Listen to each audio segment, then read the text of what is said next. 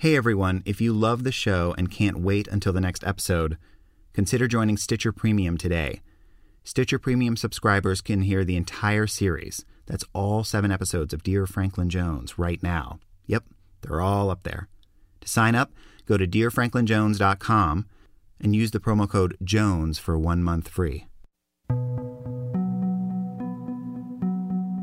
Whenever I go home, I'll invariably spend some time in my mom's storage space.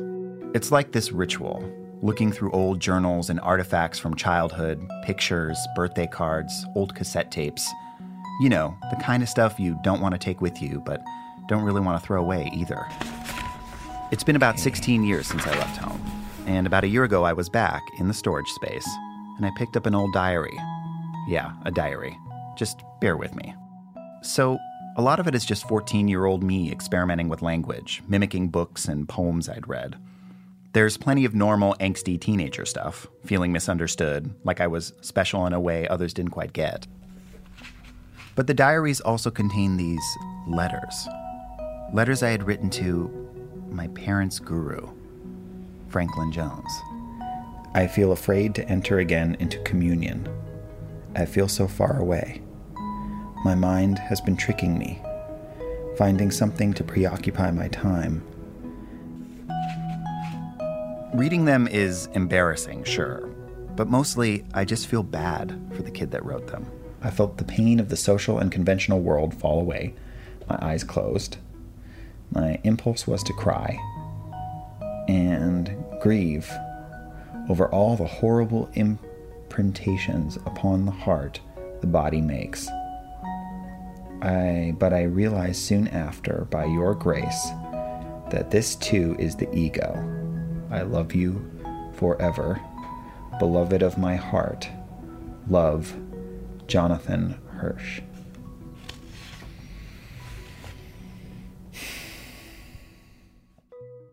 All the letters are in these spiral-bound notebooks. The pages still smell like the sandalwood incense that was always burning at our house.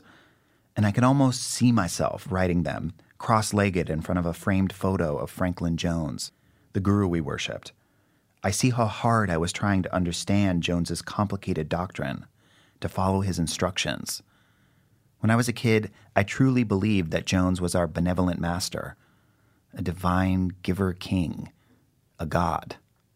When I grew up and left the group, I learned that many consider it a cult, and Jones, a cult leader, and that some of his followers accused him of brainwashing and sexual assault. Over the years, going through old journals and notebooks and other stuff my parents saved from that time, I started to wonder, what really happened? Did this spiritual experiment that I grew up in, did it in fact become a cult? And if so, what does that make Jones's followers, like my parents and me? I've been circling around these questions for years, but I never got up the courage to actually try and answer them. Until now. Give me your attention at any moment, and you will receive this grace. We were seeking for the truth. Jones ran that thing with an iron hand. I just remember seeing his eyes looking at me and going, oh, he is the one. You can have many spiritual experiences and be still an asshole. Unfortunately, that is true. But I'm not a me, you see? I literally am you.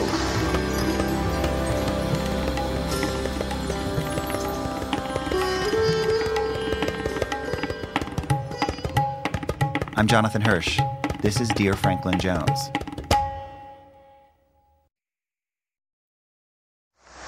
Give me your attention at any moment, and you will receive this grace. It is always pouring through this body-mind, which is no longer a person, you see.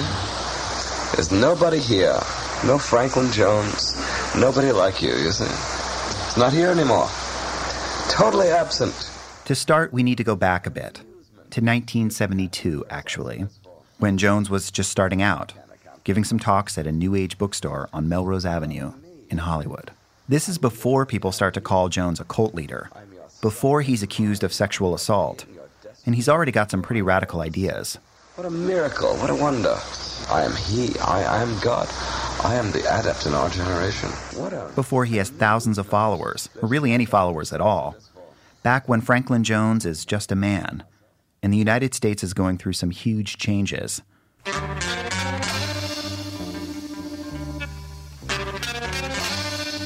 The Vietnam War, the struggles of the Civil Rights Movement, Watergate, are forcing Americans to reevaluate their relationship to government, human rights, race. What many Americans had taken as truth suddenly seems fragile and uncertain. And in response to all of this, it becomes cool to seek alternative lifestyles, to experiment with spirituality, to have a guru. George Harrison has one, Allen Ginsberg too. Even Elvis is reading and talking about this stuff. It becomes so popular, there's practically a dress code. Suit and tie, total square. Sandals, bell-bottoms, long hair. Guaranteed that brother is hip to the east, seeking. This is where Franklin Jones appears. He looks like a lot of these other seekers, blends in with the whole Jesus Christ Superstar vibe, wears silk pajama pants and paisley shirts. But when he talks, he's loud, brash, laughs a ton, and he records tapes of his speeches. In that storage unit my mom still has, there are dozens and dozens of them. That is our situation now. This is the moment of happiness. And every future moment after death, beyond this world and other worlds, lower worlds, higher worlds, afterworlds, no worlds, it is all the moment of infinite delight. As you can hear, Jones kind of specializes in talking in circles. In fact, one of the main things he tells his followers is that this spiritual search, their quest for truth and meaning, they're not doing it right. No. You're not going to find happiness in religion or by changing your diet or fasting or meditating. Nasty little disciplines. All of that horseshit. Instead, Jones promises a new kind of non-religion religion. If you do what he says on everything from relationship to diet to sex, eventually you'll hold the secrets to enlightenment. Over the years, this philosophy will intensify and change, as will the way he treats people. Some will call him abusive, hostile, even dangerous. Others will continue to see him as a gentle teacher and even a god. Many of these people will build their entire lives around him. People like my parents. Check. Okay. You ready for this, Mom? I'm ready. Okay. So one thing to know is that my family is not confrontational. We don't yell or really even question each other about our choices. And this is actually the first time my mom and I have really sat down and gone through what happened. My name is Kathleen Lustman. I'm from Chicago. I'm from Chicago, Illinois. Kathleen now lives in a small apartment outside of San Francisco. And I should say, I call my parents by their first names. They taught me to do this as a way to demonstrate that we were equal. Anyway, my mom's in her 60s now. She's thin, bleach blonde hair, covered in a beanie, high, angular cheekbones. I've seen pictures of her when she was younger. As a kid, I always thought she could have been a model. Kathleen is the oldest of a big Irish Catholic family. And when she was growing up, her parents sent her to parochial schools. She used to tell me how, as punishment, the nuns would do crazy things. Like one time, she threw something she'd written into the trash, and they made her pick it out and eat it. Probably not surprising that she feels like she didn't get much out of the experience. I wasn't inspired. I wasn't finding my way of education, which made me feel a bit like a failure, but I wasn't finding it. When 1969 comes around, Kathleen's 20 years old, and it's the height of American opposition to the Vietnam War. There are protests on the campus of her college, rioting on the streets of Chicago. A friend of hers comes back from Vietnam missing an ear. Kathleen herself dated a young guy who'd been deployed. They wrote letters every week.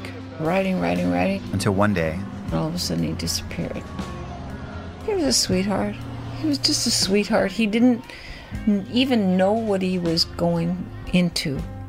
And I heard that he did 2 rounds of frontline before he was killed. That year was one of the deadliest years of the war. Almost 12,000 American soldiers died in 1969.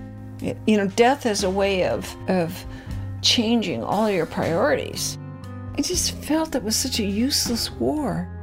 Like many baby boomers, Vietnam started to make her question her life, her education, her country. What are we protecting? Her future. You know, it just made me think about everything. Kathleen dropped out of college, got an admin job in Chicago. On walks to work, she'd pass this spiritual bookstore. She signed up for a meditation class, did some yoga, started seeing a guy who was traveling to Nepal, buying and selling art. One day, he was like, "Why don't you join me?" Decided to go to Kathmandu because I wanted to study meditation, I wanted to study yoga, I wanted to study a lot of things that weren't available readily.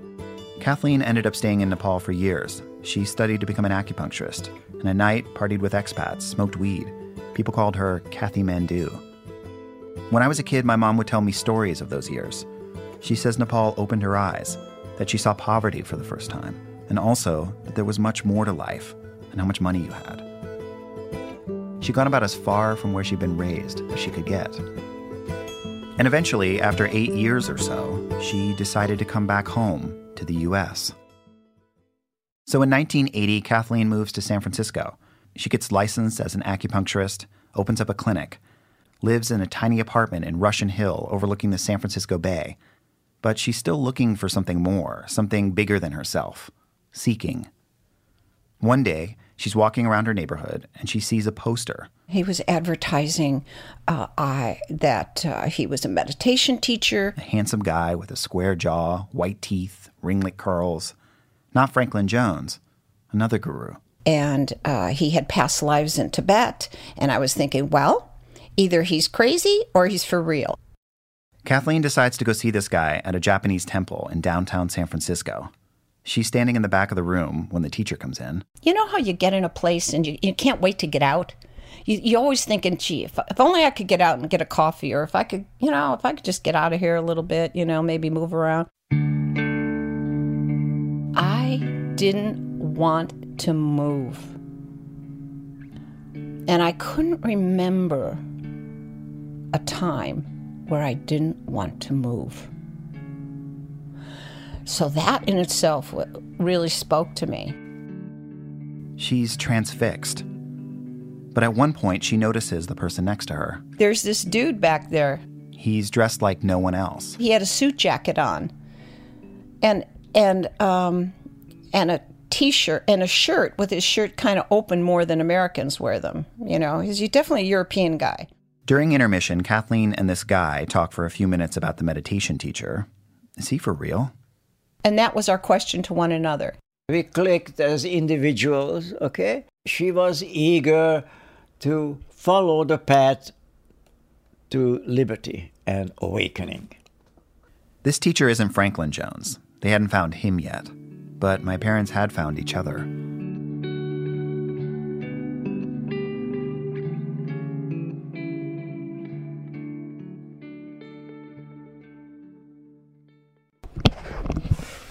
So don't worry about this microphone at all. It's just I'll try not to. Yeah. This is my dad, Thomas. Now Thomas has gray hair and a beard. He's a little older than Kathleen and a little shorter. Where were you born, Dad? I was born in Budapest, Hungary. My dad describes himself as a truth seeker. It's all he's ever really cared about. He was born in Budapest, Hungary, in the middle of World War II. Oh, okay. In Hungary, you were kind of confined to a certain role, a certain pigeonhole.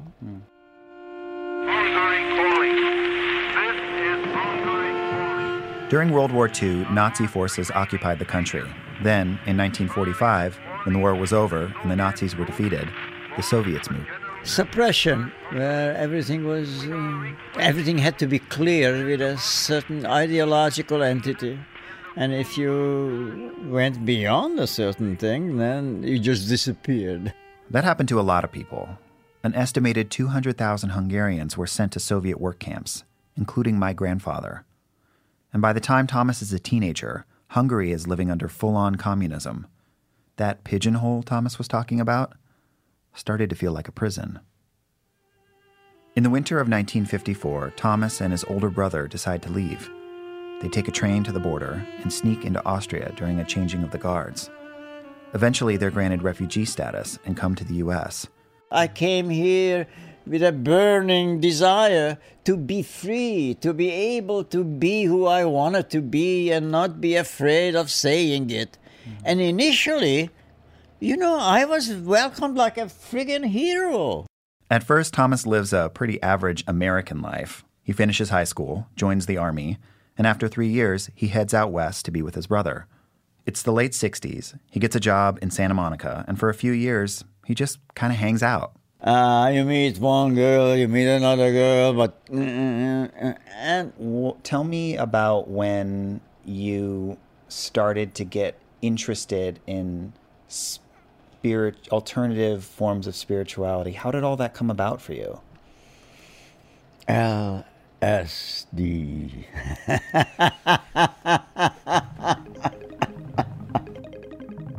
Thomas dropped acid, and he says it changed the way he saw the world. It was a spiritual experience. Okay, I put it, it's experience. It's not spirituality, it's just a spiritual experience. Consciousness just springs out and you're no longer this,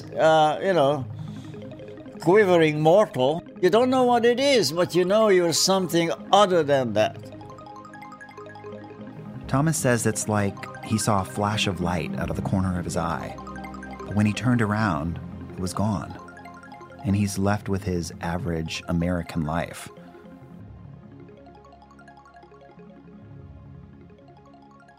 Thomas marries one of the women he met, lands a steady job working for Northwest Airlines. They move to Honolulu with their newborn son. But that something he saw, eventually it came back. One night, Thomas is walking his dog on the beach in Honolulu. And this Belgian Shepherd... He takes a couple steps out the front door, and then, the way he describes it, just wakes up. Like you had been sleeping up until... All of a sudden, I was no longer the ego enclosed in a shell that disappeared. Okay?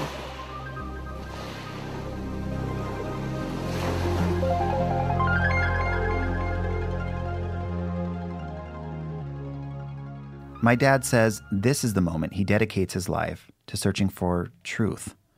After that, it's all he can think about, all he cares about. He moves his family back to San Francisco, and one day he's in the break room at work and sees the same flyer my mom saw, the curly-haired teacher offering meditation classes. So he goes.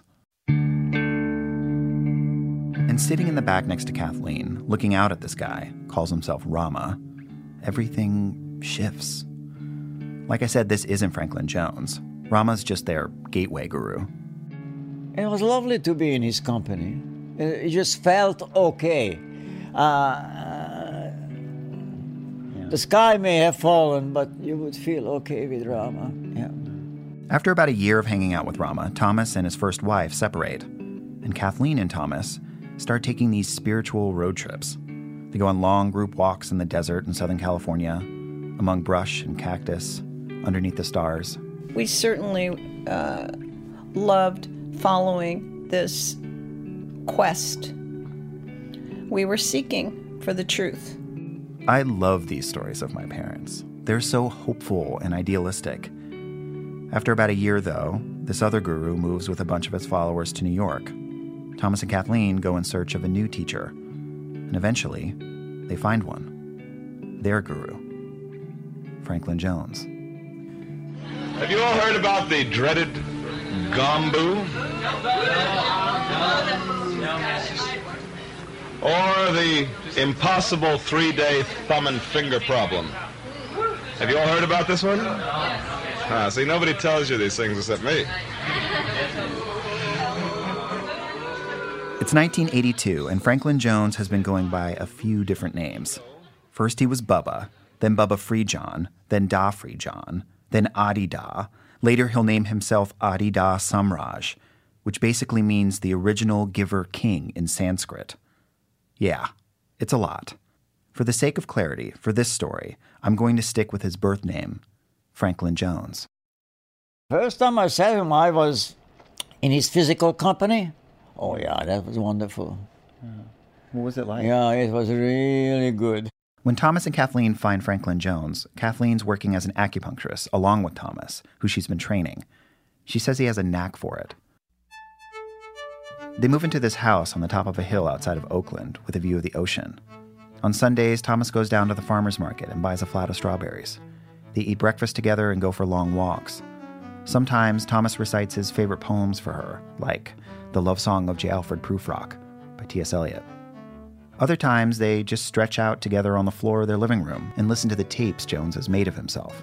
We were on a path, and it's hard to explain how that would be so, but it was. And one of the things I think I said to Thomas at that time is, I'd really love to have a child. He goes, okay. So before we know it, I'm pregnant, and I had the most glorious pregnancy that any human being could ever want. They're also taking classes together based on Jones's teachings. The classes are small, maybe 10 people. They discuss everything: how to cook, what to eat, their sexuality, their jobs, how to raise their kids. Nothing is off limits. And so Thomas and I, we entered the community and we were taking classes, and before long, the teacher shows up.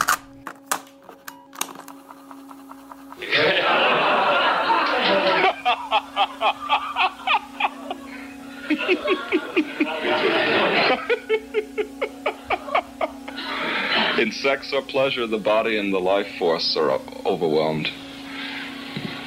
In laughter, the mind is overwhelmed. In God realization, the self is overwhelmed.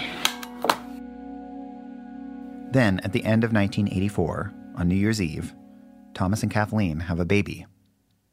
Me. When my son was born, I can remember at some point we'd be driving around in the car and we'd be listening to Adida, and his humor, his laughter was so deep and expansive that I had never heard before in my human existence. I just loved it. For most of my life, Jones has been like a family secret. This isolated community, hippie parents on a never-ending quest, an enigmatic guru accused of doing some pretty horrible stuff. I never talked to anyone about it, for fear of what people might think of me, of us. But the thing is, I was a kid for most of this. And in some ways, I never fully understood what went on in Jones's group. For the longest time, I didn't even want to know. But recently, I've allowed myself to wonder what living in the shadow of this man really meant. Who was Franklin Jones? Where did he come from? And why did we follow him? Now, it's time to find out.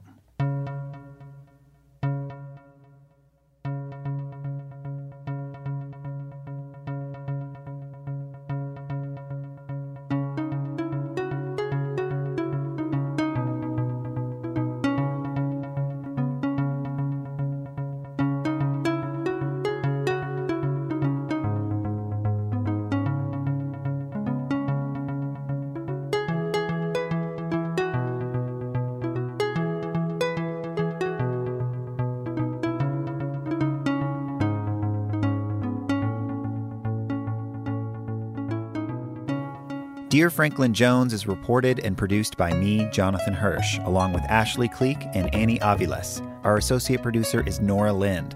Our senior producer is John Asante. Our executive producers are Chris Bannon and Jenny Radelet. Special editorial guidance from Peter Clowney. Thanks to the great sound engineers Casey Holford and Eric Jorgensen. Original music by Ray Lynch. And thanks to Country Joe and the Fish for use of their song Death Sound. Dear Franklin Jones is a production of Stitcher.